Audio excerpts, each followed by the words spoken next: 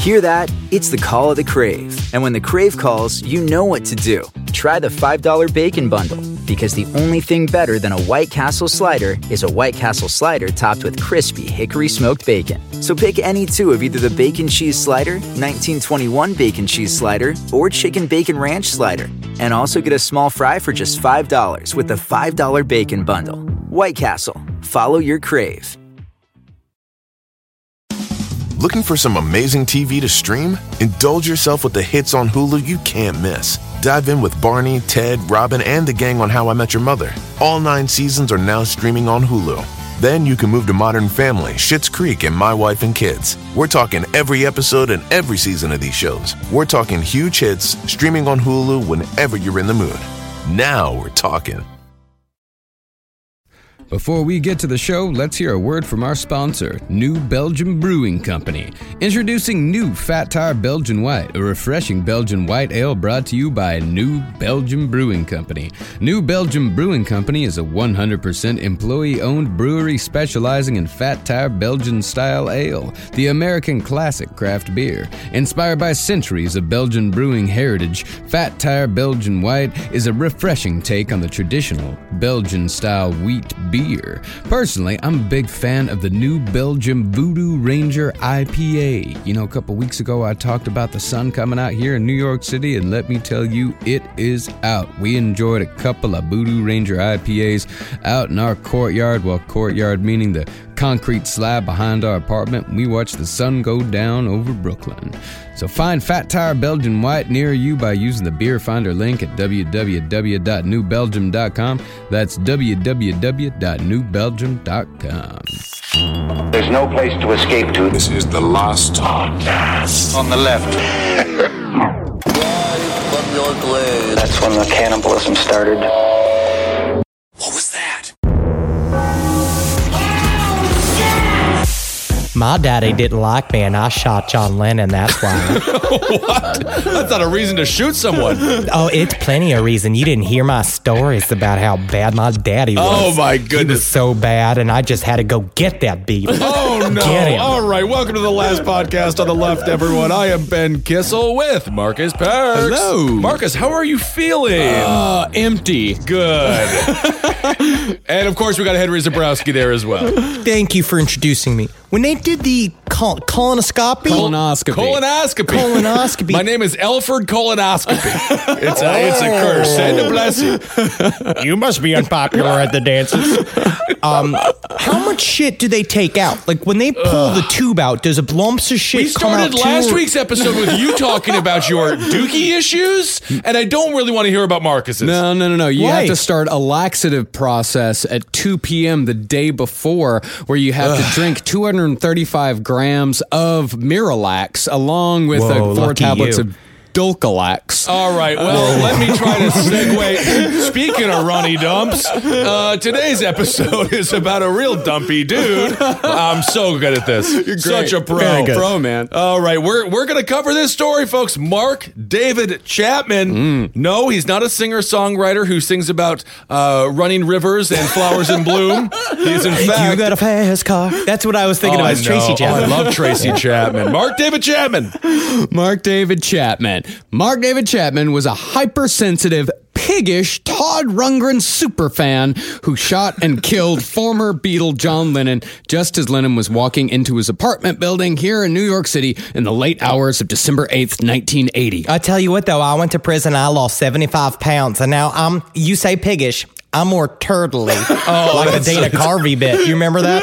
How turtly can you get? You remember that? Master of Disguise, favorite film of mine. Do you think that Todd Rundgren does think, though, like, well, he is my fan. Yes. At least I have, that's a big deal fan. I'm going to go ahead and tell you this, that in 1981, Todd Rundgren's next album after John Lennon was killed, that one was called Healing. Oh, maybe he had a deep emotional reaction to being tied to one of the the most tragic events of a century.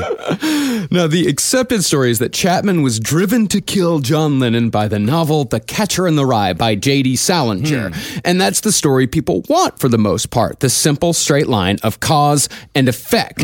Yeah, it's Fat Piggy Boy killing a phony for all the true innocents out there. But what do we know about stories and the fun urban myths that are built around them? None of the fun stories are real. It's always a halfway, like, diaper version of it when it's the chaos of real life. What I'm going to say here, don't read. How many people have been led to violence through these books?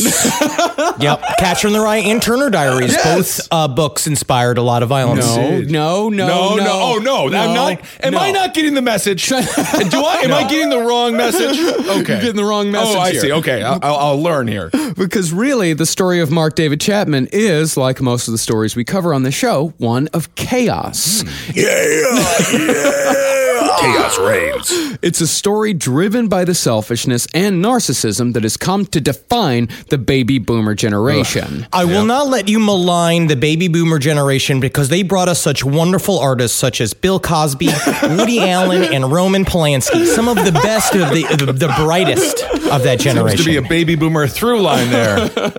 No, we're certainly not saying that the entire generation is terrible. After all of our parents are baby boomers. So Our parents were fine. Yeah. Honestly, my parents aren't really swinging the pendulum too far in the direction of like amazing people. I give my parents a solid C minus. My parents are wonderful. My parents are absolutely great. They're very supportive. They're actually listening right now. Hello, Mom. Hello, Mrs. Parks. Hello, Mr. Parks.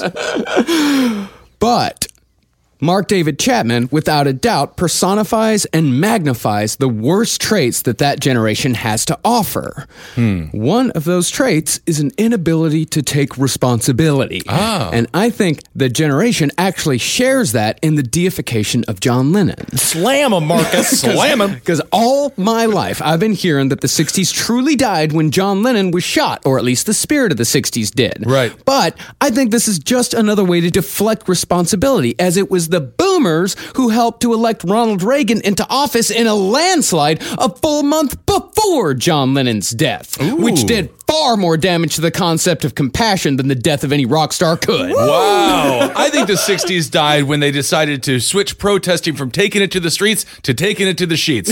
He laid in bed for what was that, a week with Yoko? And he's like, and we're doing this to protest Vietnam. It was the style of the time. It was a cool thing. He was trying to be cool. He's a rock star. He never should have been a god, but he also considered himself a god. That's one thing. Eventually, if you go into the life of John Lennon, he wanted to be assassinated. He was obsessed with the idea. He thought that he would be canonized, which is why he would always try to downplay his influence on people, saying, we're more like Lawrence and Hardy. People are like Gandhi, and the others, they're the ones that get themselves shot in their day. But it was the opposite for him. Didn't he say the Beatles were bigger than Jesus at some point? We're going to get into that. Get in there. Okay, we're gonna get into that. I don't want to jump ahead. Well, I don't think John Lennon wanted to be assassinated. I think he liked to play with the idea of it. I think he liked to think about it because he liked to think of himself as a leader. He liked to put himself on the same level as Gandhi or Martin Luther King. I mean, the guy was absolutely 100% full of himself. And he does wear sunglasses better than Gaddafi did. So he was a leader to some degree. But also, as a person that, as a show business, I am, a version of a flim-flam man. This is what we do. We work in show business. I can't help but acknowledge the perfect arc my life would take if I was murdered by a fan, which makes this episode doubly scary in my mind. Is a part of it's knowing how good that would be for the show. It's the same reason you're not going to see a ghost or a UFO. You want it too bad. You're like one of those guys who tries to get suicided by cops, and the cops just put their guns away and be like, I'm not going to shoot this guy. He's too desperate for it. I'm dangerous. Well, back to the boomers. The boomers like to fuck and they like to get high. And when that got old, they instituted as many selfish and callous policies as they could. Chapman didn't kill the compassion of the 60s. Policy did. Oh. Whoa, world star. And as far as Catcher in the Rye is concerned, Mark David Chapman, he was going to kill somebody eventually. Okay. Because these types of people always find a way to justify their stupid bullshit. And if to make something out of yourself, you have to try really hard, and you have to work really hard and develop some sort of expertise on something. You have to try something. You have to get a job. You have to work hard. Yes. To not be a dumpy asshole. It's really easy just to shoot somebody and get put in the newspapers. Absolutely. We talked about that on the side stories this week. Now, concerning like Mark David Chapman, it just so happened that the two main ingredients in the soup he eventually served happened to be J.D. Salinger and John Lennon. Ooh, Salinger Lennon soup. It's like tastes like lime, and just like a fucking like a guy's got his foot in it. Yeah, it gets served in a fedora. Before we get into that story, though, we have to acknowledge our main source here. Book is called Let Me Take You Down by Jack Jones, published in 1992, just as Mark David Chapman actually started telling the truth behind the motivations of these crimes. So without further ado, let's get into the life of Mark David Chapman. All right. This is him just trotting along with his fucking big pig turtle face, just his stupid hair slapping back and forth his tiny little dog eyes. Mark David Chapman grew up in various places around the South, but always considered his hometown to be Decatur, Georgia, which is a suburb of Atlanta. Okay.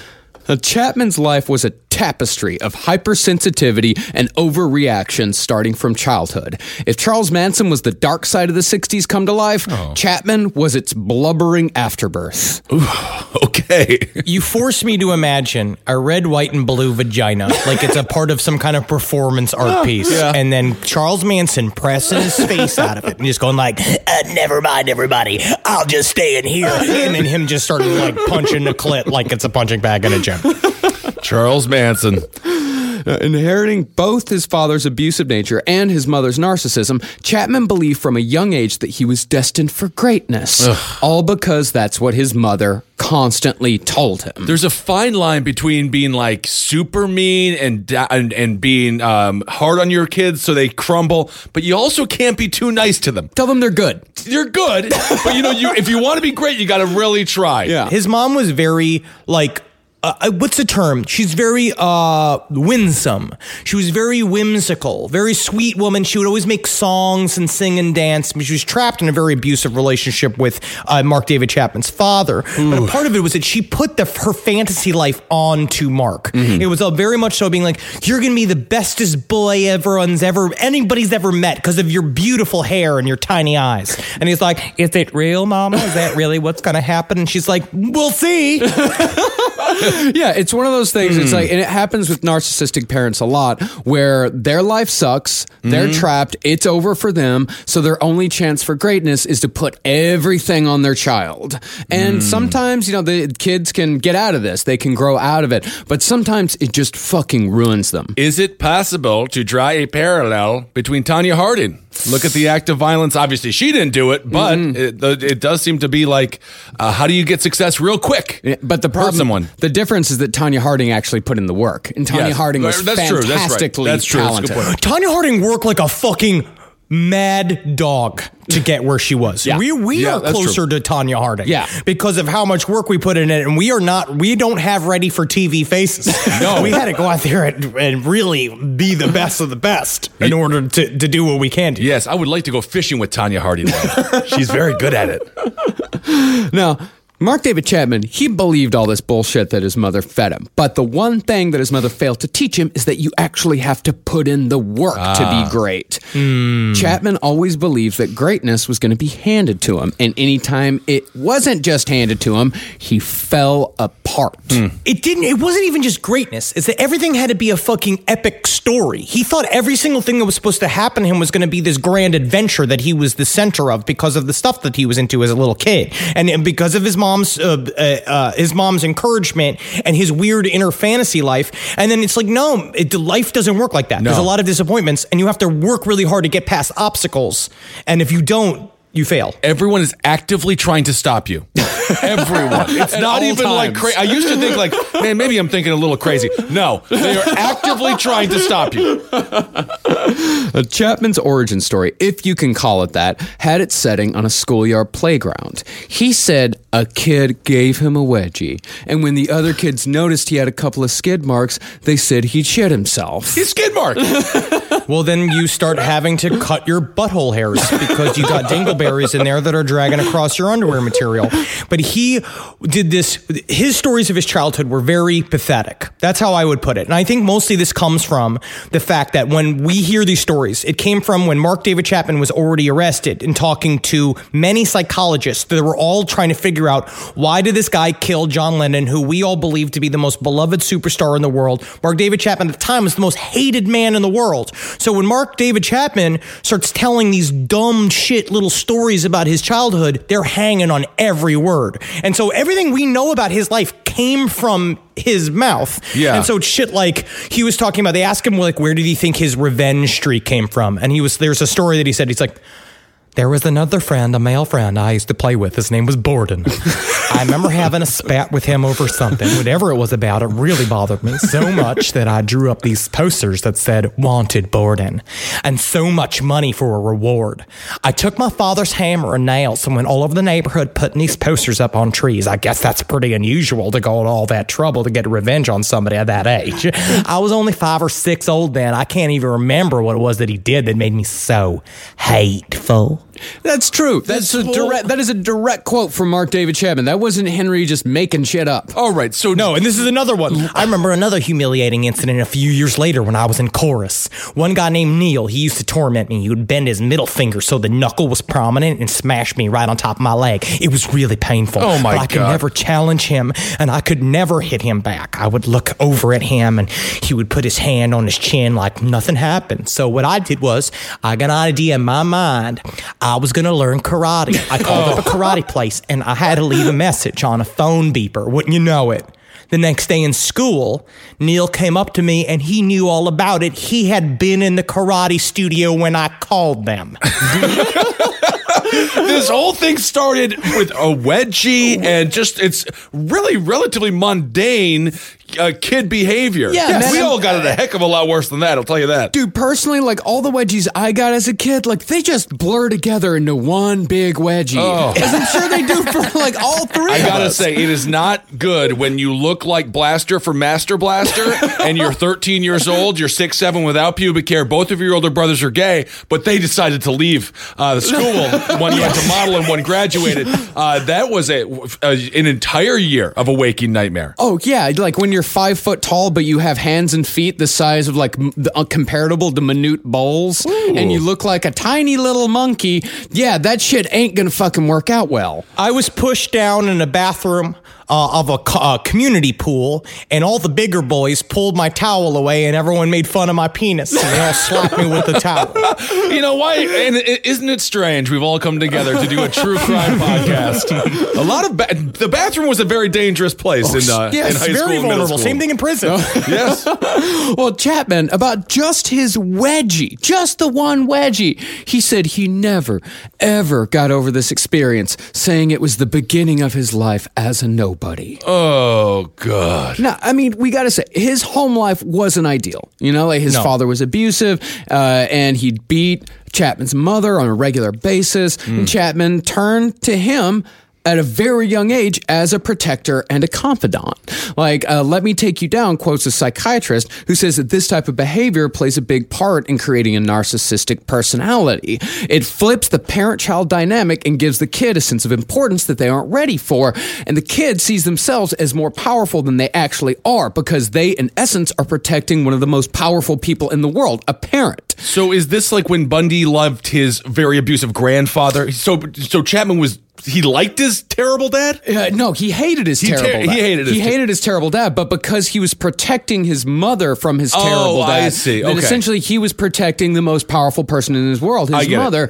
And when these people, when they get out into the actual world, they find that power doesn't transfer. I see. And they feel useless and powerless. Yes. And it just comes out in horrible ways. I see. If you're already a pathological personality, which we're going to find out too about Chapman, is that they also have no idea what to diagnose him with later on in life, is that his grandiose versions of himself feed into his mother's grandiose visions of him as well, and the two of them together kind of bring the worst out in each other. But also, it's debatable about how badly she was abused too. It's very fucked up because his mom was saying it wasn't as bad as he says, which I think is also her trying to distance herself from what happened. But Mark David Chapman also was like, I was the only one who could protect my mother, which I also think is like, you're not The Rock. Like, if I need somebody to look to for protection, I'm going to call up JCVD. You know what I mean? I don't know what you're doing. Jean-Claude Van Damme. Well, this power not transferring, now, like, this could be why about the only place where Chapman felt like he was a somebody was when he was at home, because that is where the little people lived. I hate this shit Interesting. so much. Yeah, I gotta say, you're a nobody at home. You're the kid. You are. It's Listen to this. No, Kissel, the little people. Oh, okay. The little people were denizens of a make-believe society Chapman created as a child that lived in apartment buildings in his walls. And he would summon them from the walls to go out to work in little stores and communities and stuff that he would envision in front of him. And they worshipped him. And they would call him King Mark. And he would make them dance for him. And then they would also, he would murder them when he was angry. He rocks too. Yeah, back and forth, constantly. He'd play Beatles music all the time and just rock back and forth and go, King Mark, King Mark.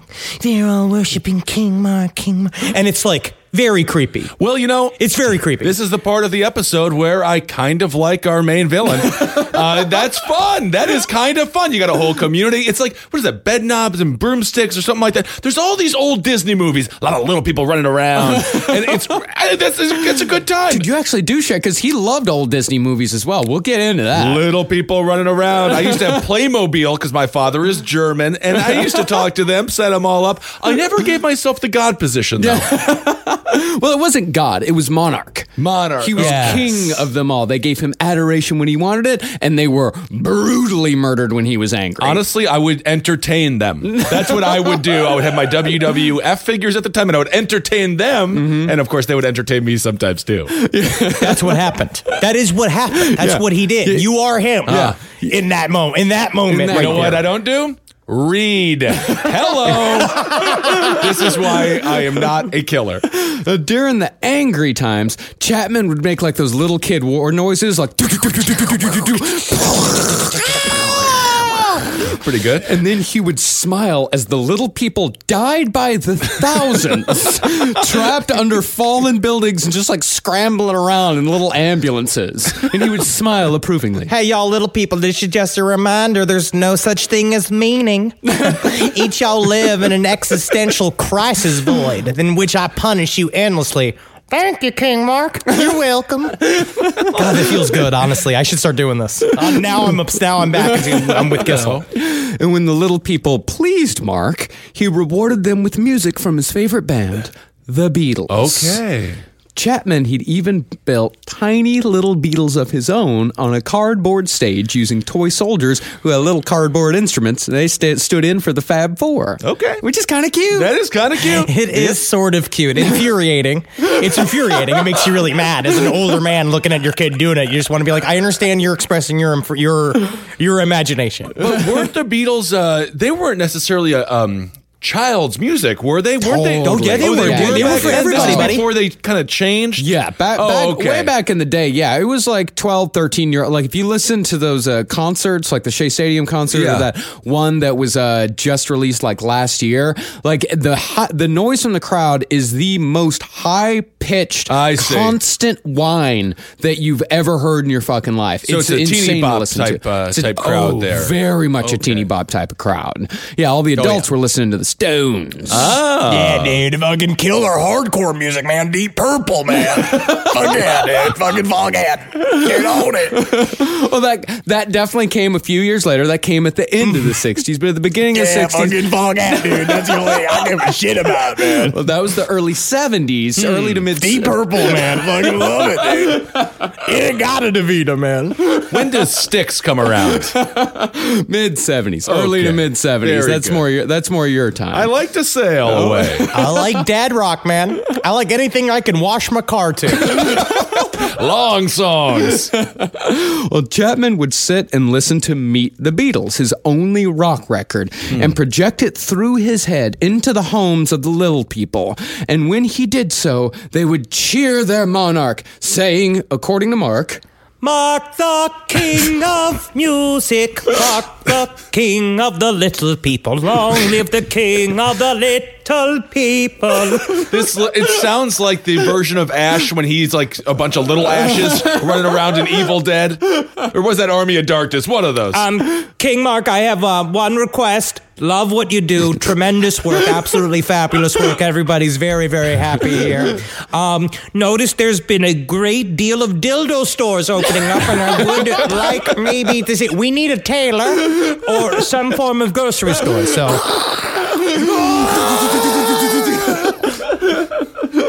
But there was one thing about the Beatles that Mark didn't like. Although he couldn't quite put his finger on why. He said he'd look at the record slate for Meet the Beatles, and he'd be fine with 3 of the Beatles. But there was just something about the face of one of them that he didn't like. If he's making fun of Ringo again, I gotta throw a big leave him alone to Ringo. He's never done anything wrong. Oh, no. Ringo's fine. Okay. The Beatle that Mark David Chapman didn't like was John Lennon. Okay. And the reason why he said he didn't like it, which I kind of understand, thin lips. Is that really the reason? He said that John Lennon had thin British lips, which he did not like, which I understand. I understand. That, yeah. Because British guys have like no cushion right above their chins. I imagine kissing a British man's like kissing a fucking skeleton with their weird, craggly teeth and their long noses. But that is not a reason for it. How old is he when he just gets obsessed with the lips of John Lennon? 6, 7. Well, like Meet the Beatles was what, 61? So he was probably like somewhere between like 6 and 10 years old. Oh, that is such a strange reason to hate somebody. It's a very strange thing. And think about being the psychologist. He just murdered John Lennon. He has just spent 35 minutes telling you this story about the little people. And you're sitting there trying to make notes, just being like, and what else? And you destroyed them, and then they heralded you. That's great. And let me tell you another thing. Sometimes I'd give them little outfits, and I'd give them fun hats and fun shoes and fun jackets, and I'd make them Spanish one day, and the next day I'd make them Chinese. Any day, I make them different. And it's just like, great. This is great. Let's get back to John Lennon. Yeah. Let's get back to figuring out why did you shoot John Lennon? I think his psychotherapist must be like Ben Stiller's psychotherapist in Something About Mary.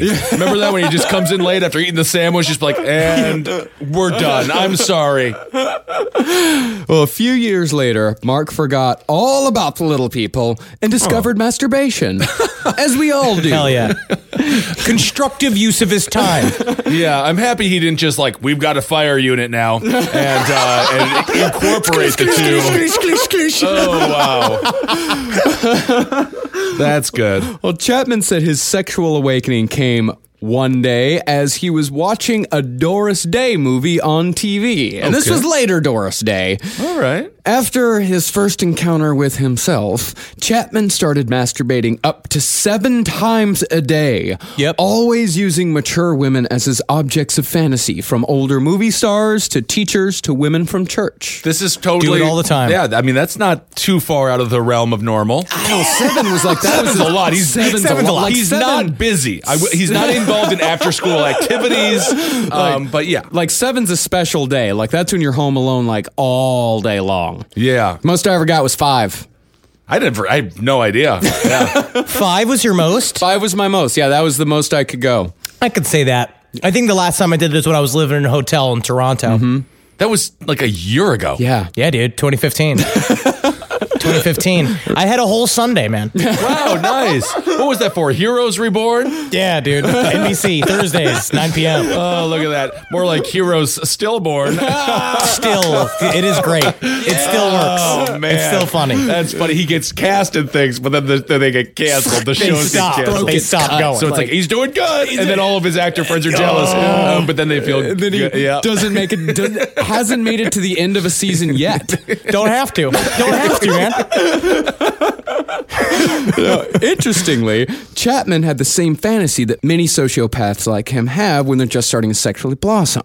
Chapman fantasized about having all of his mature objects of affection lined up and naked in a secret dungeon in the basement of his school. Like, I know it's misogynist, but how annoying would the basement be eventually, where they'd be like, you gotta go to church, Mark. What are you doing masturbating? You gotta go to flute lessons, Mark. all of them yelling at you eventually, just like, you're fired. You're fired. Yeah, it would be a lot. But he almost never pictured actual sex with these women. He only pictured touching, and this would be one of his lifelong hang-ups. He said, in his words, that the warm wetness of a woman scared him and made him feel like he was going to be swallowed up inside. You know, if you put it like that, it's horrifying. I say the opposite. I kind of like that's the goal, right? He's definitely not a Crumb type. No. Crumb was like, how do I burrow in deeper? In fact, despite eventually being married, Chapman said that he could count how many times in his life that he'd had sex. Like total. Oh, wow. At 25. He was very scared of it. He was very scared of any sort of intimacy. And I think a lot of it's got to do with, I'm going to put my serious cap on and my therapist glasses. And what I think it's got to do with is it's truly, he is a shallow, surface level human being with no real anything behind his eyes. Yeah. So what's hard is that when you are making love to somebody, what you hope is that there's a sense of true intimacy. And I think that facing that intimacy, facing like someone seeing your O face, which is us at our worst, that it's hard to show that to somebody, so you then abstain from doing anything whatsoever. Today's other sponsor for Last Podcast on the Left is Blue Apron. Blue Apron is the #1 fresh ingredient and recipe delivery service in the country, and it's on a mission to make incredible home cooking accessible to everyone. They deliver fresh, non-GMO, pre-portioned ingredients and step-by-step recipes right to your door, and all of them can be cooked in under 45 minutes. The menu changes every week based on what's in season, and it's designed by Blue Apron's in-house culinary team. Customers can pick 2, 3, or 4 recipes based on what best fits their schedule. And now, for 6 weeks, from April 16th through May 21st, Blue Apron is teaming with Airbnb to bring you the best home cooking from around the world. Each week, their menu will feature a recipe developed in collaboration with an Airbnb Experiences host like Cece, a chef from Shanghai who makes incredible Kung Pao chicken. Personally, me and Carolina use Blue Apron quite a bit. In fact, just last night, we cooked a nice orange chicken, and it was just the right amount of spice, and it went perfectly with us watching that good old Andrew Cunanan show that just came out. So, check out this week's menu and get your first 3 meals free at blueapron.com/LEFT. Blue Apron, a better way to cook. So pretty soon after Mark David Chapman discovered masturbation, he was introduced to drugs. Okay. This is about the age of 14 or so. And with that, Chapman found an identity for the first time, actually calling himself and making other people call him Mark the Freak. So cool. You can't give yourself a nickname. No. That is not allowed. Well, because you can't make your buddies also call you King Mark. No, that's you true. can't go be like, well, the little people call me that. Who? Who are you talking about, Mark? Nobody. They're dancing on the top of my feet right now. I got a couple in my bag. So but this is pretty normal, though. So he's in his early teens, taking some drugs. We're talking LSD, some pot. A lot of LSD, mostly LSD, actually. Oh, right. And now he's masturbating. This seems like he could end up okay. He totally could have ended up okay, yeah. He is on the path to becoming a comedian. Yeah, so that's basically it. And he actually did try his hand at being a comedian in, I think, like the mid-'70s. Him and his friend moved to Chicago, and they did a bunch of, like, skits and bits. Oh, my God. Do we have any? Or do those exist anywhere? I need to see those. It is brutal. He was a sketch comedian for about 6 months in Chicago. Yeah. No kidding. And that is the truth. Yes, it's later on in his life. I don't think we're going to cover it in detail, but nothing was a detail that was a stronger punch in my gut than looking at him being like, he was a fucking sketch comedy. Wow. We've got a nerd alert here, folks. Well, at this time, at 14, Chapman was what was known as a garbage head. A garbage head was a guy who would take... guys, can you call me the freak? I don't know. I don't... No, I don't like... Oh, man, what do I got to do? Hey, look I have my shoe. My left shoe is on my right foot, and my right shoe is... Well, a garbage head was a guy who would take anything that changed his consciousness even a little. He was kind of guy that eventually grew into being like, you know that if you smoke some like dishwasher liquid, it gets you high. And they're like, no, Mark, that's not true. Like, try it. And they all tried it and be like, you feel it? You feel it? Yeah, I think I do. I think I'm high. Yeah, I'm high. Everyone's farting bubbles. Well, when he wasn't doing that, he was sniffing a lot of glue and sniffing a lot of lighter fluid all before school. That's the good glue they used to give the kids back in the day. Remember that? It used to come like basically on something where it's like, put it on your lips. Why don't you just see how it tastes? It came on like a perfect application for like just rub it on your tongue. But Chapman's drug of choice was acid. Okay. And in drugs, Chapman said he finally found the quote-unquote in crowd. And just like anyone who bases their entire personality around their drug habit, Chapman was insufferable. All right. One night, while tripping and listening to Pink Floyd's righteous album, Uma Guma, Chapman picked up a knife while all of his friends were sleeping and almost stabbed them all to death. Okay, this is the thing about Chapman. Yeah, Chapman was one of those. Don't laugh at me. Uma Guma's fucking. No, I'm not laughing. Yeah, sure. I'm sure it's great. The name is purposely funny. Yes, it was done by a bunch of stoned people for stoned people. Yeah, exactly. No, it was just I wasn't expecting the. I didn't think he was going to start stabbing his friends or going. That's kind of a leap there. You know what it was? You know when you're in a group of friends that do drugs a lot, there's always one that's like super fucking dramatic and wastes everybody's time. Chapman was like the guy that you'd have where it's like everybody's doing drugs and it's like a guy at the very end, it's like, there's a ghost in me. There's a ghost in me, guys. He's like ruin everybody's night and you have to go, it's all about him now because he's sitting there saying like, I'ma stab you.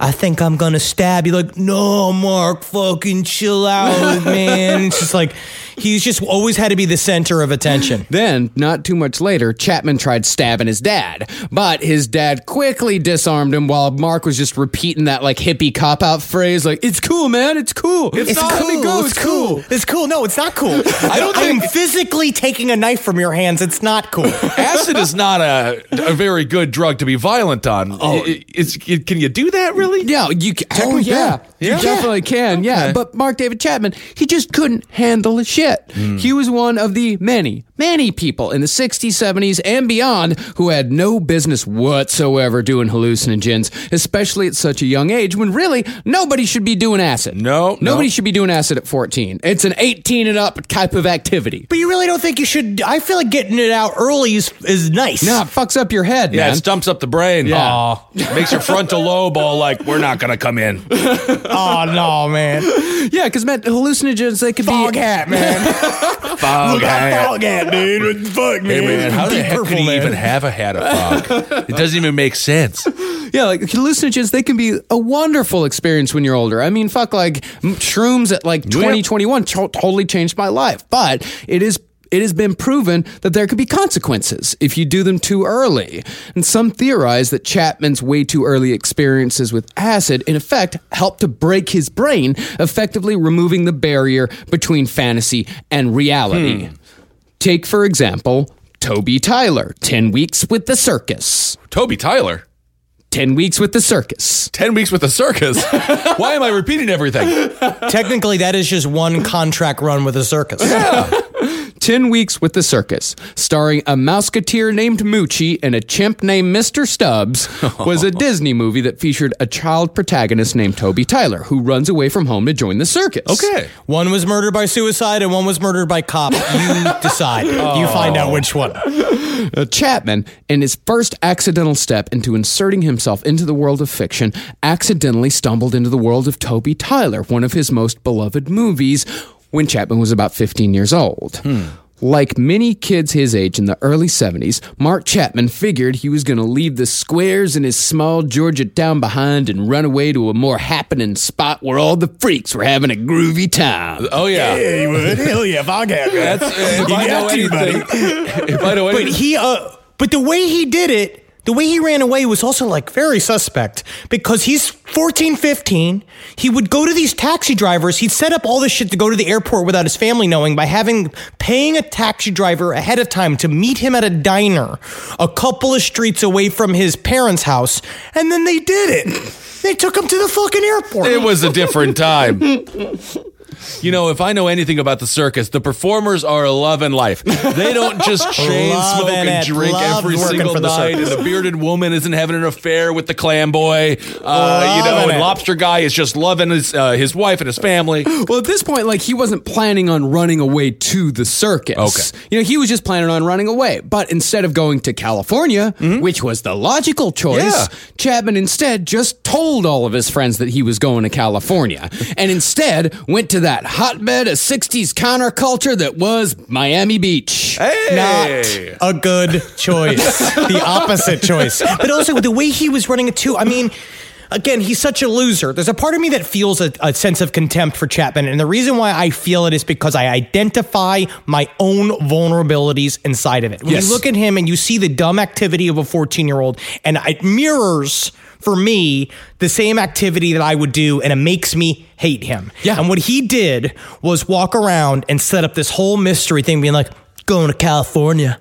And they're like, oh yeah, you're going to fucking California, fucking Mark the Freak? Because you know that also eventually that became an ironic nickname for him. Because he just put on bell bottoms and a leather jacket. And he's like, oh yeah, I'm going to California where all the girls are, because that's where I do best, is when all the girls are around. Man, like, yeah, Mark, have fun in California. See you there. We're actually on our way there too. So after staying a night on Miami Beach, Chapman found a couple of hippies. Because did you see the detail? When he got into the cab, he arrived at the Miami airport. He got in the cab, and the cab driver's like, so where you want to go? And he's like, take me where the freaks are. Ooh. And so he just dropped them at the fucking beach with all the homeless people. So this dude, he was in Georgia, and he just got in a taxi, got on a plane, and ended up in Florida? Miami, Florida. Yeah, and you could just do that then, huh? Yeah. Yep. You know, I don't like the TSA, but I think there should just be like a child, like just to stop children. Just a low level. Just a small. Letting a kid, kid with too much swagger in his his newly acquired fucking, bell bottoms. Well, you have to be able to check these kids. Well, what he actually did is that he dressed up nicely for the trip. Like, he dressed up really nice so no one would look twice at him. And he kept all of his hippie clothes in his backpack. And as soon as he landed in Miami, he went into the bathroom and like changed into his bell bottoms and his, flowy shirts. Man, it's kind of a cute story. It is sort of the way it ends. It really is. Like, and that's one of the things we're going to see about Mark David Chapman, is that he does have these adventures. Yeah. Like, he does actually have the courage in himself to like have these adventures. And there are times in his life when he could have totally turned into becoming a regular dude, just like a normal person with, that had a weird childhood, very similar to the childhoods that we all had. But instead, he went in a totally different direction, and he had one last adventure, yes, but one that ended in murder. I wonder if John Lennon would have gotten his lips plumped up. You know how that was kind of in the, it was kind of a phenomenon there for a little while. Maybe that would have helped out. No, it's happening right now. He'd be 75 years old with the Kylie Jenner fucking lip suction thing on his fucking face, going like, "I made a new electronica album. Everybody likes it. It's about waffles." We're like, great. All right, he's still making music. So Chapman, after staying a lonely night in the sand of Miami Beach, found a couple of hippies and tagged along for a few days and got a true taste of the freak lifestyle. Yikes. These guys shoplifted, begged, and slept in concrete sewer pipes at a construction site. This shit was not romantic at all. Free living, man. That's what they're talking about, man. It's all about finding the cracks, and sometimes it's like where the cracks are, that's where your family is. And hippies, man, when he came into the hippie community, because he knew then, these are the only people that are going to accept me. These are my people. And so, yes, I'll go with these weird derelicts that will steal everything from me as soon as I turn my back. But at one time, they let me sleep in a pipe with them. Isn't that nice? And they called him Mark the Garbage Head. Now, the goal for these guys was to get enough money to go to a music festival at the Everglades Speedway the following weekend. That's the goal? What That's about it, an man. apartment? Oh, I mean, hippies are... Man, fuck you, Kissel, with your What? fucking capitalist fucking bullshit. All you it's want is some kind of career and some kind of, like, you want an apartment Just and you it's want, a like, pipe. fucking shoes and shit. Go fuck yourself, man. I'm just trying to get to the festival, man. Yeah. All right, fuck well, your who's playing at the long-term goals. concert? Who's at the concert? Actually, the 1968 Miami Pop Festival had a fucking great lineup. Like, Hendrix was there. So After that, can we get an apartment? this was... That's all that I'm asking. My back is hurting. But this is like the 1971 Miami Pop Festival, and I couldn't find the lineup for this one. Presumably, it was still pretty good, but it was probably the difference between like Coachella and like 2000 and like 5 compared to like Coachella now. So we got like 99 Woodstock. We got Biscuit performing. I we would got, say that Korn Miami Pop up there. Festival 1971 was Dude, you probably got closer to Woodstock 99. Sticky Fingers there. I bet Sticky Fingers there. I bet the Apple Bottom Boys fucking show up. I bet the band that Janis Joplin left to go die was there. I bet there's a lot of heavy hitters there, man. Yeah, Dr. Hook, all kinds of fuckers. Look at all the guys. Dr. John, the other doctor musician, Dr. Demento. I love that time in music where I was like, I don't know. I don't have a name. Doctor. And you know what? We're going to go with Sergeant Pepper. I'm going to be a Dr. John. Actually, about the military. Nobody makes a song about the military, and that's an anthem, John. It's a good old idea, Paul. Actually, Dr. John and Dr. Hook, emceed by Dr. Demento, sounds like a fucking fantastic concert. Dr. John's great. Yes, I would see that. Such a night. Well, before they got to the Miami Pop Festival at the Everglades Speedway, Chapman ran out of money. Oh. And his new friends told him, like, you know what? You go on ahead. We'll meet you there. Y'all my hippie friends, right? And we'll be friends forever, right? Yeah, dude. Yeah? So I'll just go and I'll meet you at the concert, and then you'll show up with food and money and a way for me to live. Can you do that? Yeah. All right, well, promise is a promise. Bye. And I know that hippies never, ever once break a promise. Certainly not to a whole generation of people. I'll see you soon. So Chapman walked 20 miles in the Florida sun and found not a music festival when he got to the Everglades, but a carnival. Oh my gosh. Straight up, just drifting on the street, heard the beep, beep, like the movie. Yeah. And he just walked into a carnival, and they just gave him a fucking job. And that's how it works. Cartoon mouse? What is this life? That's what he did. Yeah, but the reason why this little adventure is interesting in the journey of Mark David Chapman on the road to the assassination of John Lennon is that this seems to be the first time that Chapman settled into a fictional world. Oh. As I said, 10 Weeks with the Circus had been one of Chapman's favorite movies growing up, and when Chapman found the carnival, he said it was as if he was living his favorite childhood story. He had been given the fantasy. So he's living, what was it, Tony Turnbull? What was the name of that guy? Toby Tyler? Toby Tyler. So Yeah. he's living his Toby Tyler lifestyle. Yeah, living the Toby Tyler lifestyle. But he found the reality of running away to join the circus was not elephants and acrobatics, police, but rather a job guarding carny food from other thieving hippies like himself. Okay. He just had to beat hippies off with the broom. Right. That's literally what his job is. And I like it, but what's nice about being permanently on acid is that you are just scared by a broom. Like, you can get rid of the 6 people by going like, shoot, get out of here. And they're like, it's cool, man. It's cool.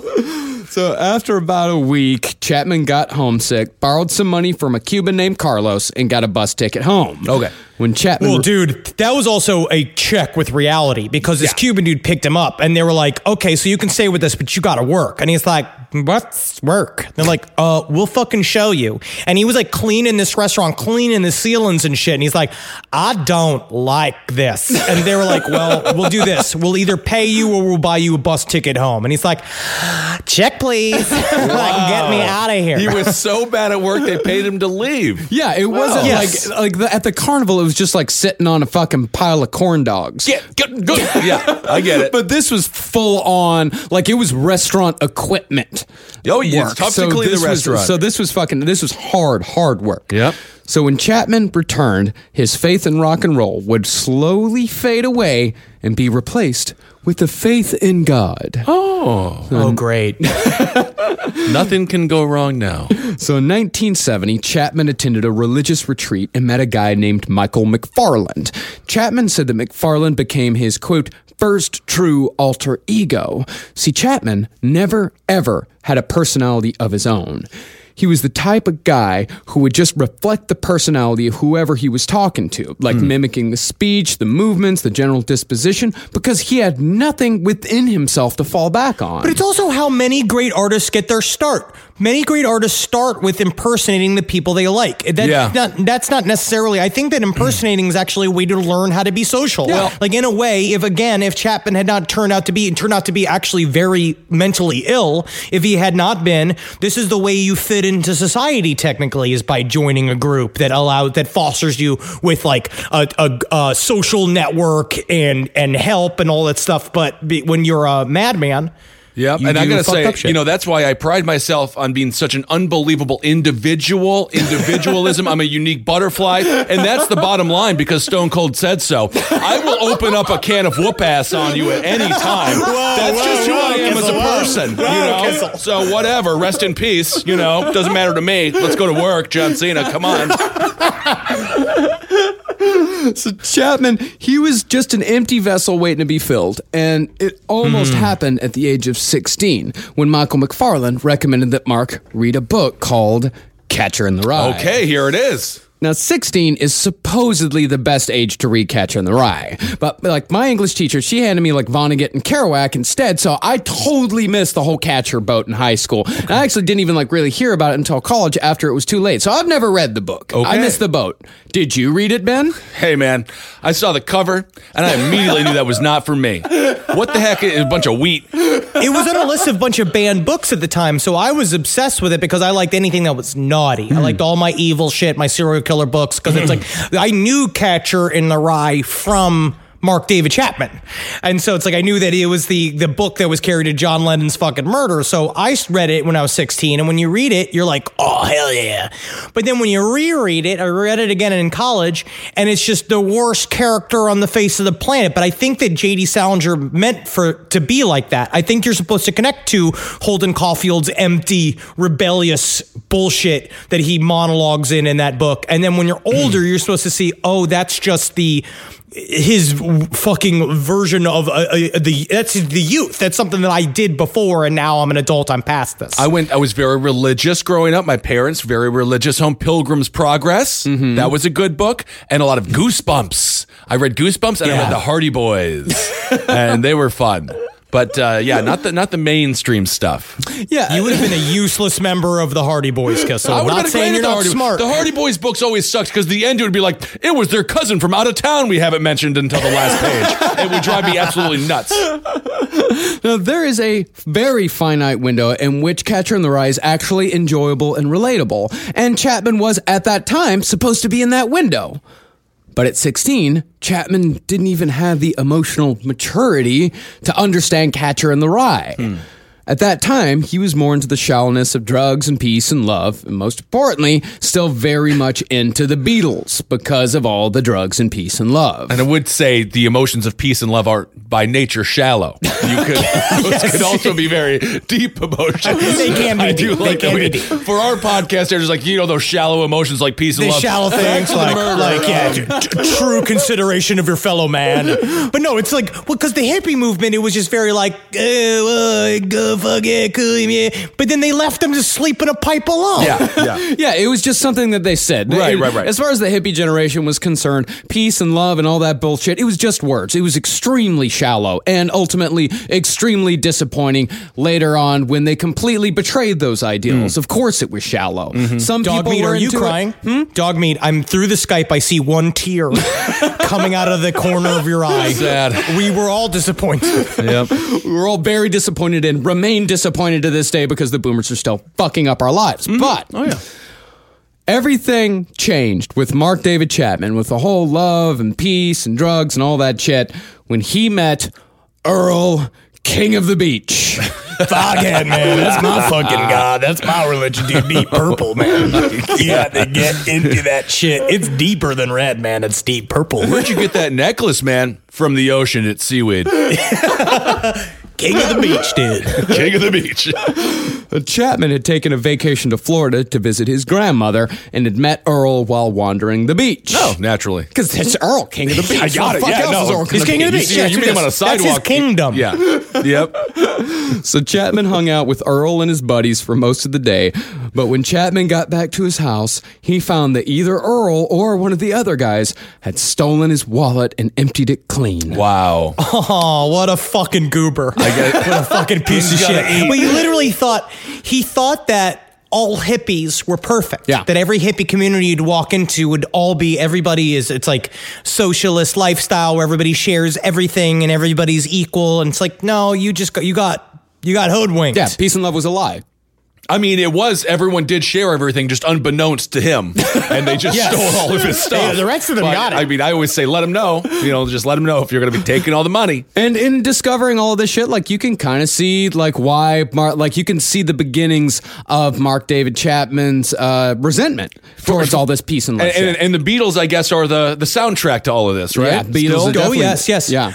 And then Holden Caulfield's childlike idea of life being a divide between innocence and phonies. And he then would put Earl, King of the Beach, into the pile of phonies. And so this was like what he said about this whole thing, which is like he got grifted. Yeah, right. But he said, I felt the whole world had collapsed.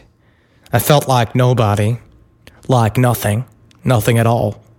It was the culmination of so many things at that time, and I just started crying. Just desperately crying. Sorry. Hey, Garbage Head, when you say that you feel like your wallet empty, because you were robbed. Yes. Yeah. Yes. That's fun. And I get some of the emotions that this guy is feeling. Like, I get... Oh, yeah, totally. What a bummer. Yeah, what a super bummer. Like, and because all three of us, we're all very sensitive boys. And Not me. No, we're all sensitive guys. So, like, I can understand this. I can understand the extreme disappointment this guy had. And, it's like what Henry said. I see a lot of myself in Mark David Chapman in this, like, hypersensitivity shit. But... again, like I said, he just took the wrong turn. He took the wrong path, and in doing so, lost all sympathy. All right. This podcast is brought to you by Squarespace. Finding work-life balance can be tough, but Squarespace gives you the tools to reach your goals and have time to celebrate. Squarespace is the all-in-one website platform for entrepreneurs to stand out and succeed online.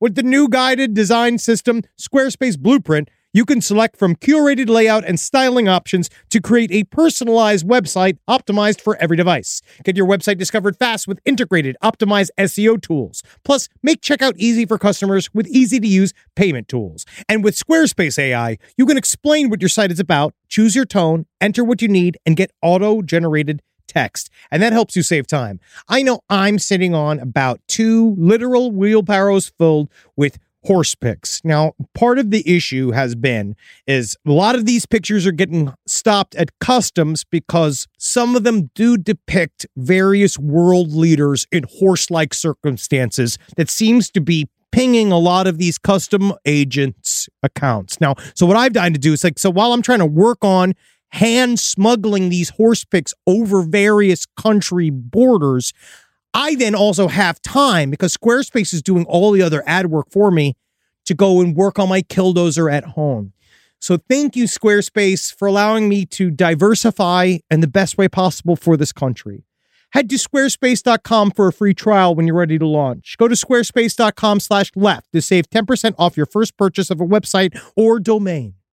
What's poppin', listeners? I'm Lacey Mosley, host of the podcast Scam Goddess. Each week, I talk with very special guests about the scammiest scammers of all time. Want to know about fake heiresses? We've got them. What about career con men? We got them too. Guys that will wine and dine you and then steal all your coins. Oh yes, they're also represented. And I'm very excited to share that Scam Goddess has joined the Team Coco Network. So check out the show. I've got guests like Nicole Byer, Jamila Jamil, Ira Madison III, and I've even got a brand new episode where Conan O'Brien and I dig into the Wolf of Wall Street. So join the congregation. Listen to Scam Goddess wherever you get your podcasts. Looking for some amazing TV to stream? Indulge yourself with the hits on Hulu you can't miss. Dive in with Barney, Ted, Robin, and the gang on How I Met Your Mother. All 9 seasons are now streaming on Hulu. Then you can move to Modern Family, Schitt's Creek, and My Wife and Kids. We're talking every episode and every season of these shows. We're talking huge hits, streaming on Hulu whenever you're in the mood. Now we're talking. And so after his encounter with Earl, King of the Beach, where else was a disillusioned hippie going to turn to but Jesus Christ? Oh. Chapman shed his former skin as a regular old drug freak and became what was known back then as a Jesus freak. Oh, God. And while we've got nothing against Christians... No, it's fine, dude. Jesus freaks are, without a doubt, the most annoying of the group. It's just they get you with like, you're cool, you're young, I'm cool, I'm young. Why don't we just go hang out sometime? And then they spin it on you, and then you had to sit 3 hours through, became a youth group, and you didn't know it was going to be a youth group, and then you got to go home and you got to drink alone. I was gotten the same exact way that he was gotten. A hot chick from the Jesus group is sent at you. Yep. I remember a girl that I was talking to at a party. She was like, you should come check out my church. And at the time I was like, whatever you want, I'll go do whatever it is. I love God and all of Jesus Christ's teachings. And then I showed him, I was like, oh, it's a Christian cult. They did the same thing to him where he showed up and then all of a sudden, but he loved it because it was community, like David Berkowitz, who did the same exact shit. You know what I say. There's a lot of Christianity has helped a lot of truckers out there get off the meth and be better family men and all that. A ton of people do a lot of time. And maybe it helped. It's better that he's not doing drugs with Earl, King of the Beach, I suppose. I guess so. And if that's the other alternative, hey, whatever. He could end up in the new Foghat cover band Misty Shoes if he had just stayed on that beach. After this, either Chapman just hadn't heard about it when it happened or had conveniently ignored it, but suddenly, John Lennon's 1966 statement that the Beatles were bigger than Jesus was suddenly the most outrageous, offensive thing that Chapman had ever heard. Wow. All of a sudden, Imagine was full of blasphemy and only fit for communists. Oh.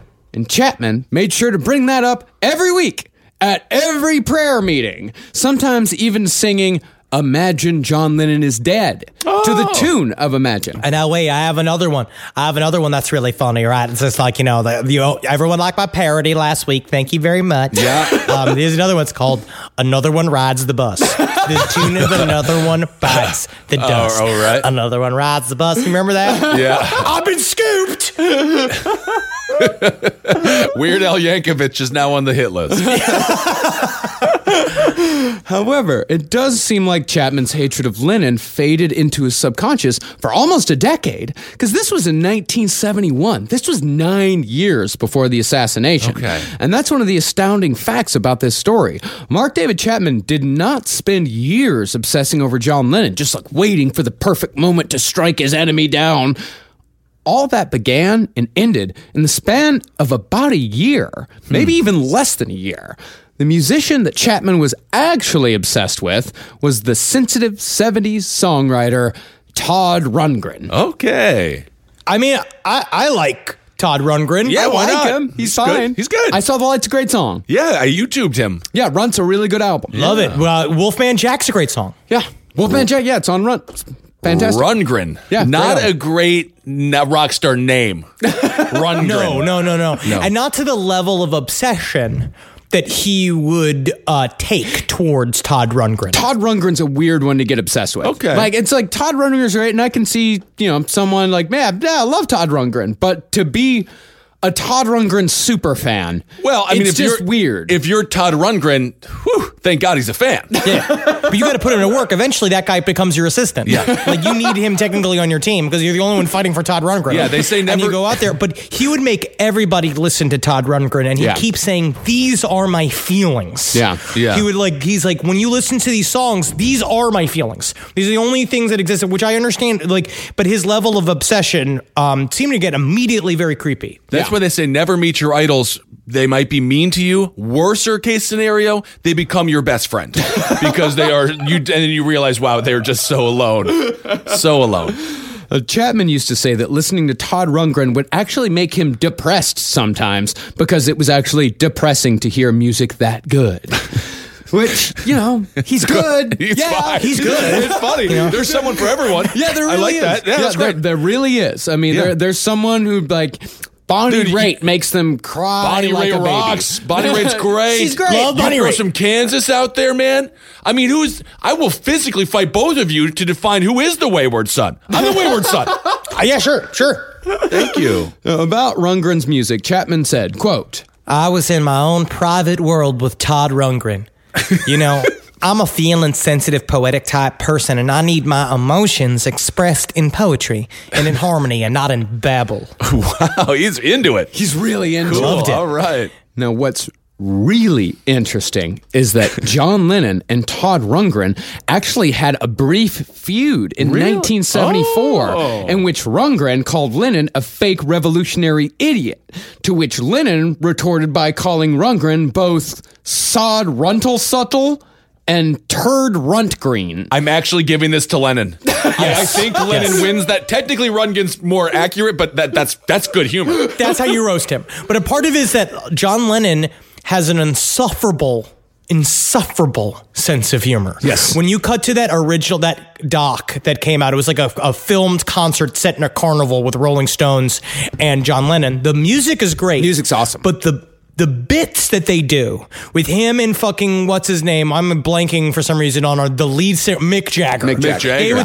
Their sense of humor is very British. They'd be like, "So what do you think, Periwinkle Sunshine?" It's like, I don't know, Steve Winterbourne. Like they would call each other fake things and do these fake little act outs and shit. I like British comedy. Yeah, I love British comedy too. And like British comedy. that concert, if you can find it, if you want to go out and watch it, it's like, what is it called? Like the Rock and Roll Circus or something like that. Yes. It's fucking great. It's really, great. really good. Yeah, it was shelved for like 30 years and then finally released. It's But it has the very famous good. scene of Yoko Ono singing behind Chuck Berry and the wince on his face as she lifts up the microphone and does like over their fucking full blues number that they're doing. It's very funny. Oh, wow.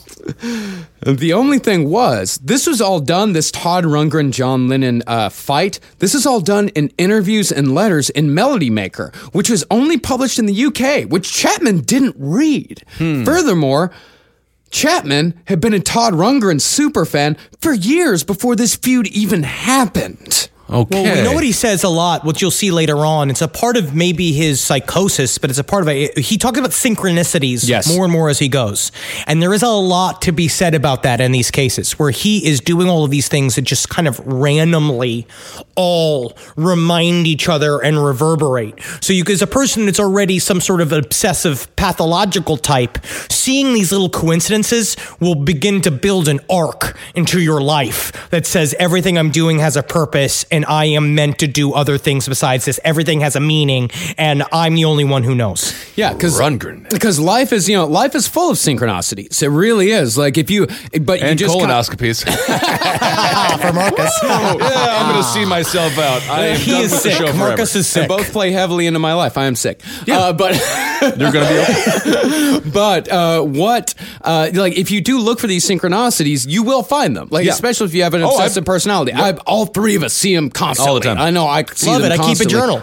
I keep a synchronicities journal. As a matter of fact, I just got tickets to a Todd Rundgren concert. Isn't that crazy? And it's weird synchronicities. Like we are recording this episode 2 days before Mark David Chapman's birthday. It's like this weird. And this shit happens all the time with the show, where we'll release an episode and then something in the news will come out. Like synchronicities, life is full of them. But the thing is, they don't mean anything. Yeah, and they only, not they don't mean anything, but I think it means you're on the right path. It means as much as you want them to mean. Yep. But that's the thing. If you think it means you're on the right path, that path might lead you to killing John Lennon.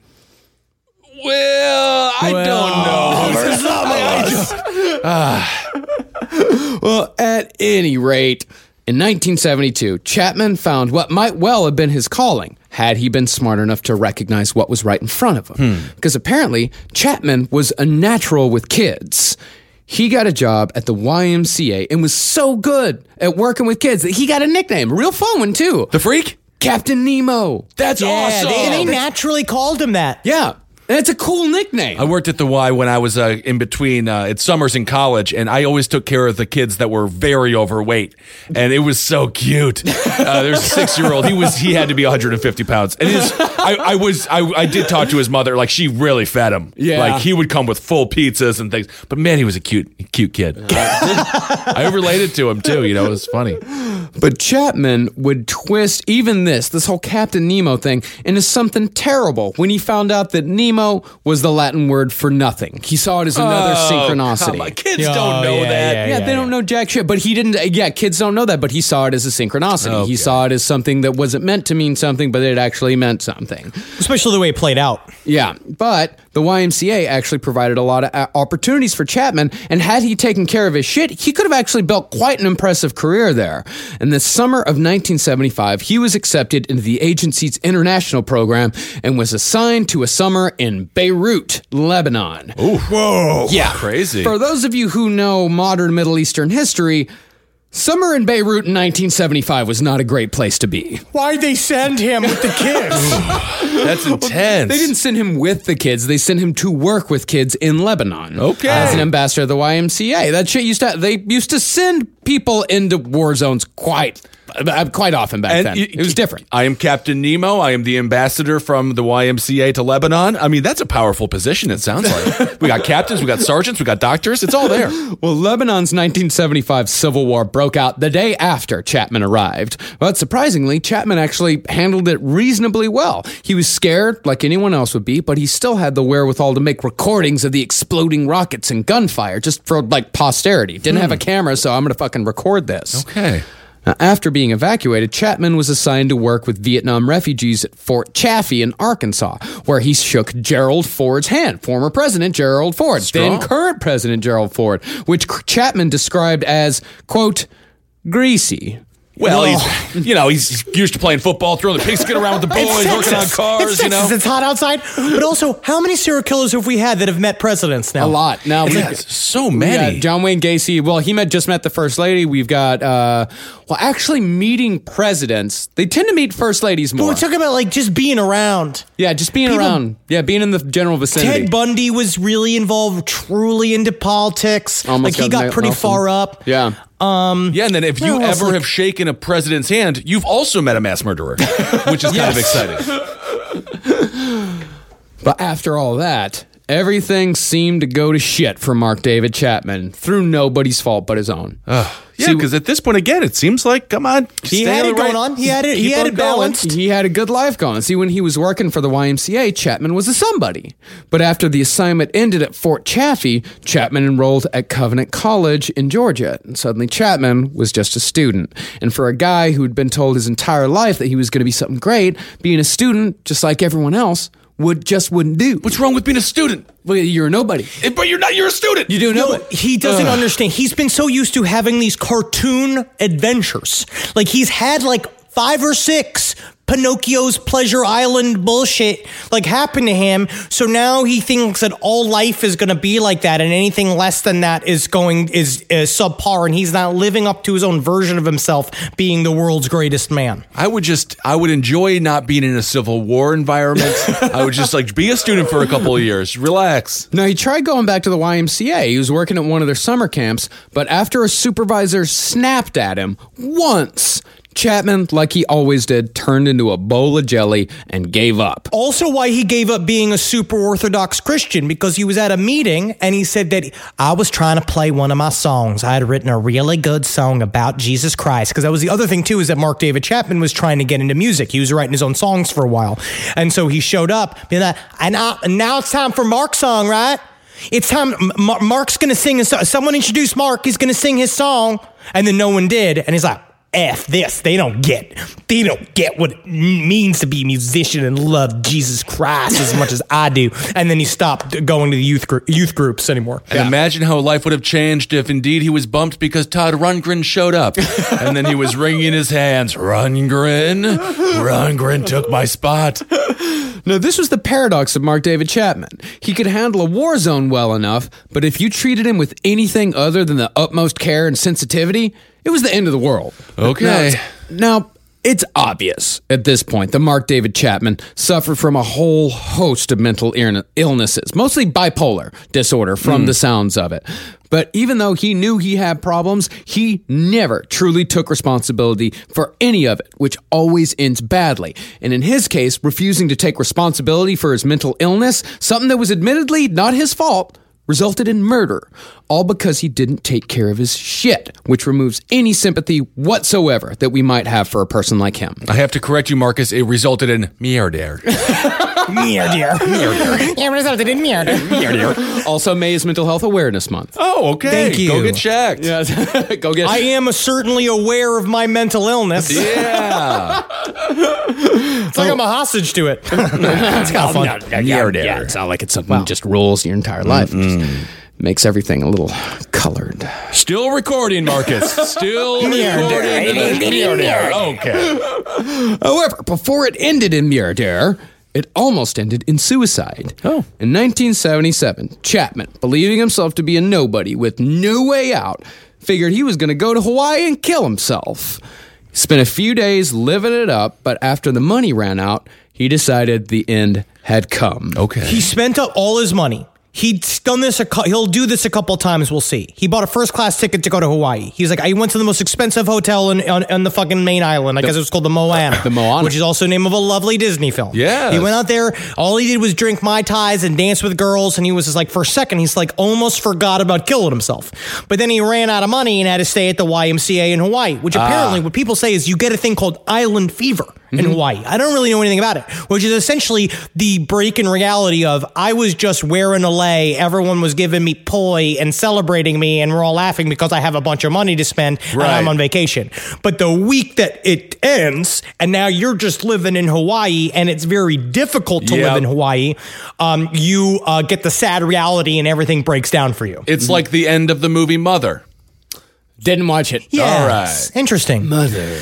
It's good. Get out of my house! Mother is like, yeah, it's good. It's a good movie. I think you should watch it. That was not a spoiler. Okay. So Mark David Chapman, he rented a hatchback. He bought a length of plastic hose and drove out to an isolated parking lot near the beach. He then attached one end of the hose to the exhaust, ran the other end through his window, turned on the engine, and closed his eyes. Like Office Space. Like what the dude did in Office Space. Okay.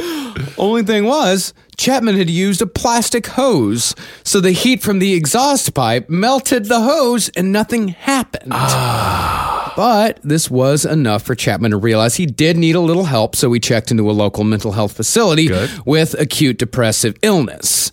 But the thing was, he didn't actually do anything to truly help himself. He just waited a couple weeks until he swung back up to manic. And before long, he charmed his way into a job at the mental hospital in the housekeeping and maintenance department. Swear to God, he showed up, right? Suicidal. like, I have nothing. You gotta help me. I'm about to die. They put him in they gave him drugs. They immediately booked him into a room. They're taking care of him. 2 weeks later, he's getting beers with the doctors. He pulls a full What About Bob, where he is just entertaining everyone, where it's been like, and they're all laughing. There's a woman that he meets, a girl named Cindy, who's like, Mark and I were just like two peas in a pod. She was a nurse, and his nurse, and they became friends. And she's like, we would do comedy routines together. And Mark was just like, he would just my zap to my zip to his zop. And we were just zip, zap, zopping, and everybody, and Mark was just a fucking cut up, even though he just tried to fucking kill himself. And no one saw that as a fucking red light at all. Right. Yeah, well, I think they just wrote it off as island fever. It's like, well, this just happens. You know, like this happens to people. Sure. You know, a lot of guys come to Hawaii and they kill themselves. You know, it's like, well, it was kind of routine. So I would assume Las Vegas probably has a similar epidemic. Like leaving Las Vegas. Yes. Like leaving Las Vegas. Nice. So by 1978, Chapman decided he needed to make a change and take a trip around the world after reading Around the World in 80 Days, once again mimicking a fictional story. Because after he got a job at the mental hospital, he stayed in Hawaii. Like he was just in Honolulu. He lived there like he was a citizen. He's so influenced by these books. That's his whole thing. That's his whole thing. Everything that as long as somebody else can tell him how to live his life, he'll follow that. But while planning this around the world trip, he met a travel agent named Gloria Abe. I think it's Abe. Abe? Because she's Japanese. Makes sense. There it is. Yeah. She was 27, just a few years older than him, and the two kept in contact during Chapman's trip. He went places like he went to Bangkok and he went to London. But the whole time she's fucking slamming the game with her. He's calling her up, seeming like, "What's cooking? Good looking." She'd be like, "Stop making me laugh, Mark. You're funny." And so it's like he would show up with flowers and shit. And so from her angle, she was like, "I met this cute, young, smart man, and we're falling in love." But then Mark was like, Glory was okay. You know, I mean, it was kind of like weird that she was like into me. But that was after the fact when he did full court press trying to seduce her, but then just being like, yeah, it was kind of a thing. And then we got married like it was like a thing. It's like, which is a psychopath's behavior. Reminds me of Ted Bundy. Yeah. Well, he'd had two relationships before that. Like he had got his heart broken when he was like 15 or something. He said he never got over it. And then he was engaged to a girl from his youth group for a little bit, but he broke that off. Also, the one thing we had to skip because of details is because the first time he tried to kill himself in Hawaii, he called her and he said, "Listen, I came out here to kill myself, but the only thing that will keep me from doing it is if you let me move back to Atlanta and we get back together." And she was like, no. Don't like, do he was that. starting to get wiggity. Don't do that to people. Don't threaten you're going to kill yourself if the relationship goes wrong. It's so mean to do to someone. It's the worst thing you can do. Yeah. It's a horrible, horrible thing to do. So by the time Mark David Chapman got back from his trip around the world, Gloria had somehow fallen in love with him. Oh. They were engaged by 1979 and got married in June of that year. Now, some people make a lot of hay out of how Mark David Chapman ended up marrying a Japanese woman a few years older than him, the same configuration that John Lennon had with his wife, Yoko Ono. But what these people failed to recognize is that people of Japanese ancestry are by far the majority in Hawaii, outnumbering the whites by 13%. Oh. Yeah, because it's not like he sought out his own Yoko. This, like so many other things in this story, is just another bizarre coincidence. Okay. So it seemed like things were going pretty good for Mark Chapman. But soon after his marriage, his parents got a divorce, and his narcissistic mother decided she was going to move to Hawaii to start a new life. Uh-oh, this is a sitcom, but it doesn't end like a sitcom because it's not funny. There's no laugh track. Bad sitcom. Yeah. This is a bad one. She inserted herself into his life immediately, causing all sorts of problems between Mark and Gloria, once again making Mark her protector and caretaker. Not now, Mom. Not now. I'm trying to make love for one time. I do it once per 6 months because I can remember it. And she started sleeping with beach bums at an alarming rate. Yeah, dude. His mom got a divorce, went down to Hawaii, tormented her son, and boned a bunch of beach bums. Oh, yeah. Well, dude, you know fucking what? tore Now it I'm going to up. say she's kind of fun. Yeah, She had a fucking full-on pussy vacation, man. She just started slapping nanners, man. Good for Oh, her. yeah, and Mark did not approve of this. He said that the beach bums only wanted his mother, quote, Because she has big breasts, you know, and that's all they want. Big front butts. That's what they like. And my mom's got them all big and nice. That's why they're sleeping with her, because they're big, nice, big ones. You know, front Yeah. hot. Something to think about it quite a bit there, Mr. Chapman. And then there were the pressures of Mark's new job. He'd been appointed as a printer and PR rep for the hospital where he'd previously been a janitor. And pretty soon, someone said something snarky to Mark, which ruined the whole thing. You know what's super creepy is when he was telling that story, he's like, you wouldn't believe it. I started out as a patient here. Yeah, that's completely insane. Can you go back to Started that? at the bottom, now look where we are. Yeah, Drake. That's what Drake did. But there was something new in Mark's reaction. Whereas before he just collapsed, Mark was now getting angry when the world didn't work at the way he thought it was supposed to. Because he didn't quit when he was criticized. This time, he had a full-on emotional outburst, which actually got him fired. Very scary. Yes. It showed what his rage was like. What you're seeing is that it's building, and it's building and building, and it's just about to pop. Yeah, it's building and building. After that, he got a job as a security guard, giving him another tick on the old sociopathic murder checklist. Because it gives you authority. Having a uniform and a gun and a badge is what he wanted so bad. He wanted everybody to fucking worship him as much as possible, so he would become a piece of shit security guard, which I'm saying is different from a normal security guard, which are normally very helpful. Yeah, Can be. They can be. Yep, Chapman developed a pretty strong drinking habit and fell further into depression. That is when the little people showed back up. Hey, all right, the little people. No, it's not good, It's Kissel. not good. It's not good. No, because about a year and a half later, John Lennon would bleed out in the archway of the Dakota in New York City at Mark David Chapman's hand. And that's where we'll pick back up for the conclusion of Mark David Chapman. Yeah, All man, right. we saw him taking it the first half of this series, and the second half we're going to see him giving it, and we're going to see what he believes he's capable of, and I think it's very scary. And it reminds me again, sort of when we were talking about Eons on Side Stories about like this thing where it's like he just kind of decided to do this, and there's no real explanation for why he went crazy. insane and killed John Lennon. All right, well, there it is. Mark David Chapman. A lot of insight into his life. A lot crazier than I expected it to be, honestly. I thought he was going to be a bit more of a dullard. Well, that's kind of what we were doing. We were actually planning on a Stalkers Who Kill episode. We were going to do several, like kind of what we did with the Versace, Manifestos yeah. episode, where we were going to pick and choose. And so we started with Mark David Chapman, and we're like, oh, fuck, this story is incredible. Yeah. Like, we want to do this whole thing. Yeah, absolutely. All right. Well, thank you all so much for listening. Let's see. What do we have to do? We have a surprise show. But did that already? Should we talk about It's that? sold The out. Late It's Show sold out. is the So- Late Show sold out By yet? the time this episode is released, the Late Show will be sold out. All right, but if you I did guess get so. tickets, we can't wait to see you on Tuesday in LA. Yeah, can't wait. It'll be a I'll lot let of you know fun. what we're doing. When you guys come in there, you guys are seeing a secret show, and we're working out some new material. Yes. So you're going to see us at our rawest, At our most unplugged. Let's just go ahead and say- If you love us at our Lennon, well, no. You have to love us at our Rundgren if you love us at our Lennon. I don't know if that works. yeah, but sure, nonetheless, If you don't love me at my Rundgren, then you don't deserve me at my Lennon. sure, that works. Sure. Rundgren's Or great. vice versa. If you don't love me at my Lennon, you don't deserve me at my Rundgren. Depending on what your tastes That's are. what it Either is. way, it's going to be a new show, so there's going to be a lot of like, that didn't work. You know, that will happen. Yes. Yes. So we're still working out. We're working out our live show for this year. We're also going to be announcing a lot of new dates here coming up very soon. Yeah.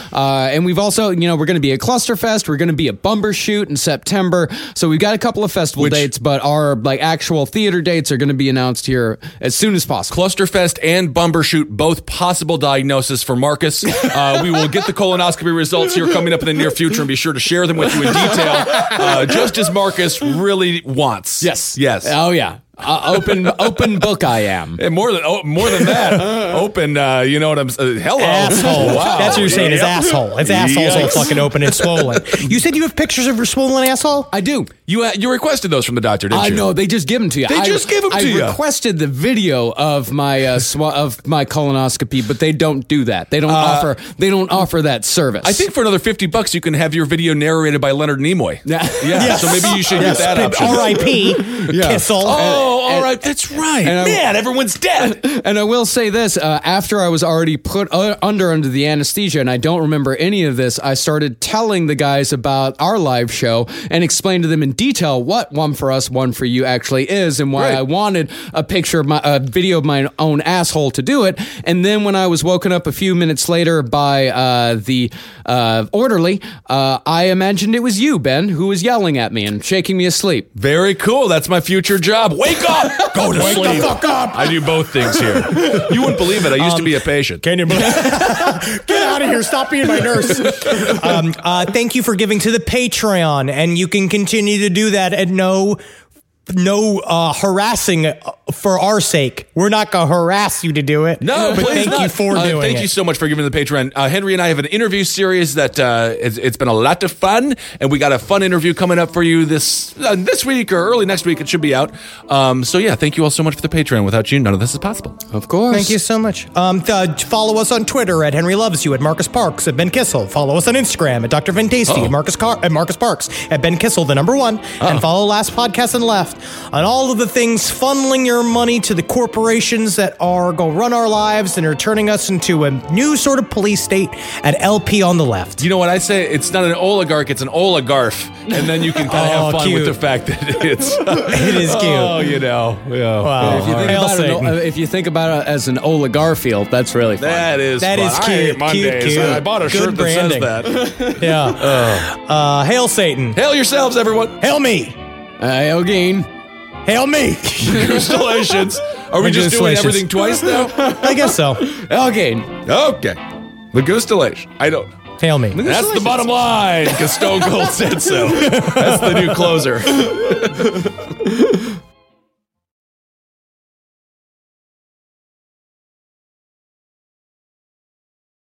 What's poppin', listeners? I'm Lacey Mosley, host of the podcast Scam Goddess. Each week, I talk with very special guests about the scammiest scammers of all time. Want to know about fake heiresses? We've got them. What about career con men? We got them too. Guys that will wine and dine you and then steal all your coins. Oh yes, they're also represented. And I'm very excited to share that Scam Goddess has joined the Team Coco Network. So check out the show. I've got guests like Nicole Byer, Jamila Jamil, Ira Madison III, and I've even got a brand new episode where Conan O'Brien and I dig into the Wolf of Wall Street. So join the congregation. Listen to Scam Goddess wherever you get your podcasts.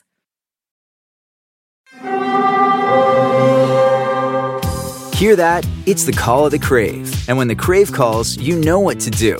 Try the $5 Bacon Bundle, because the only thing better than a White Castle slider is a White Castle slider topped with crispy hickory smoked bacon. So pick any two of either the Bacon Cheese Slider, 1921 Bacon Cheese Slider, or Chicken Bacon Ranch Slider. And also get a small fry for just $5 with the $5 Bacon Bundle. White Castle. Follow your Crave.